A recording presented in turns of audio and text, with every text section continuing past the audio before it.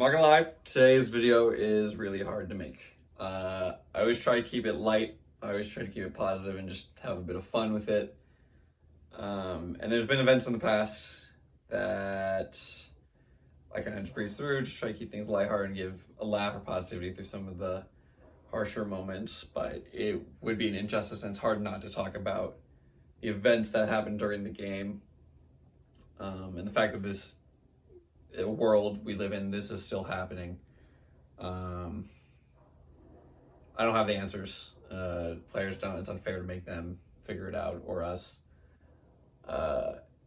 It's also hard for me to sit here and say, oh, I won't go on about my day and do my job, when the players, especially the colored athletes, had to deal with that. So I'll do my best to do a different version of the podcast today. It's hard to look at that event though and be like, well, anyways, Ewell had a good game, which he did. Gray's assist was cool. Espinoza on fire. Yada, yada, yada.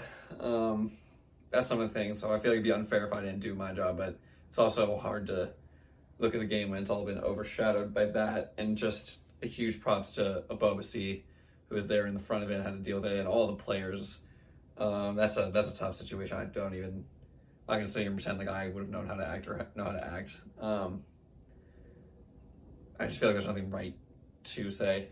And you just hope you're doing it best, but I hope they're okay above all else. And it's just disgusting. That's something we have to deal with today. But I'm just gonna do fan questions today because I guess it's not fair to the fans, or I don't know. It's frustrating, but we'll just start with "It's a Football Life to Me," who summarizes it perfectly. Say it, no to racism. Yeah. Yeah, I just hope the guys are all right.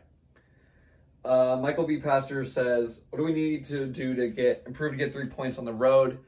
I think it's just a winning mentality we need to learn. This game's difficult. I can't imagine the headspace everyone was in after that. It's frustrating. I'm just really frustrated right now. I'm trying to keep my head, and I can only imagine them. But yeah, we haven't really had a winning culture, especially in a long time. So it's just learning how to not panic in those final 5 minutes. Oh God, we have the lead. Don't lose it. Don't lose it. Don't lose it. Trying not to have that be our mentality versus, all right, we got it locked down. Just do this. They're panicking. There's sort of an energy you feel when you're in a game or you're at the stadium. I think everyone kind of knows what I'm talking about. You don't see on TV, that sort of electricity and just feel in the air. And there's just sort of a feel of like, oh God, don't lose. Oh God, just get it up. Versus being like, no, we got this. And you got to put that energy onto them and be like, no, you're not going to score. Don't mess up that pass, or otherwise it's going to be bad for you. You're not going to see the ball for a while. There's no real way to do that other than building the winning culture. We just got to get used to that being our culture. Good question. Ivan Lara says, we need a solid Wando style number 9. Abobasi is good, but he's not in the box when we need him. I think he does different type of runs that opens up either Cade or Espinoza, and he does a good job of checking back. So I think it's more than Abobasi does a lot more than, yes, I know he's a striker and he misses a lot of chances, but he also scores a lot of us, but also is a lot of off-ball work, off-ball movement that's been opening up for us. I agree with what you're saying because Cade hasn't been there, Benji hasn't been there. It would be nice if we just had that one more poacher style, but I think we're doing good with what we have, and I love Jabo.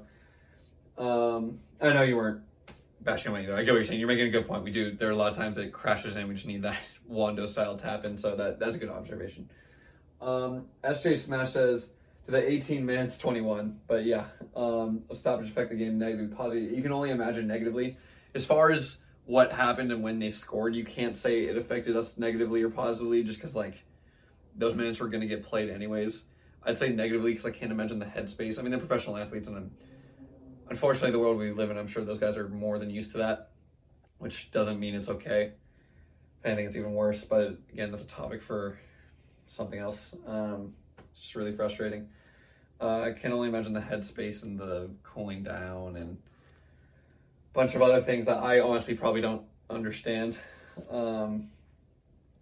Yeah, so I would imagine negatively. Can't blame the loss on that, or feels like a loss. But I think there's something bigger than the game, so negatively, definitely. And then Michael B. Pastor's final one. Cade's mustache or Benji's new hair. I'm growing out the facial hair myself, so I got to go with the mustache. Y'all remember me with the blonde hair a little bit, probably. I wanted white hair, too, so I can kind of respect Benji's, but I like the little yeehaw look of Cade's, even though he just shaved it, so...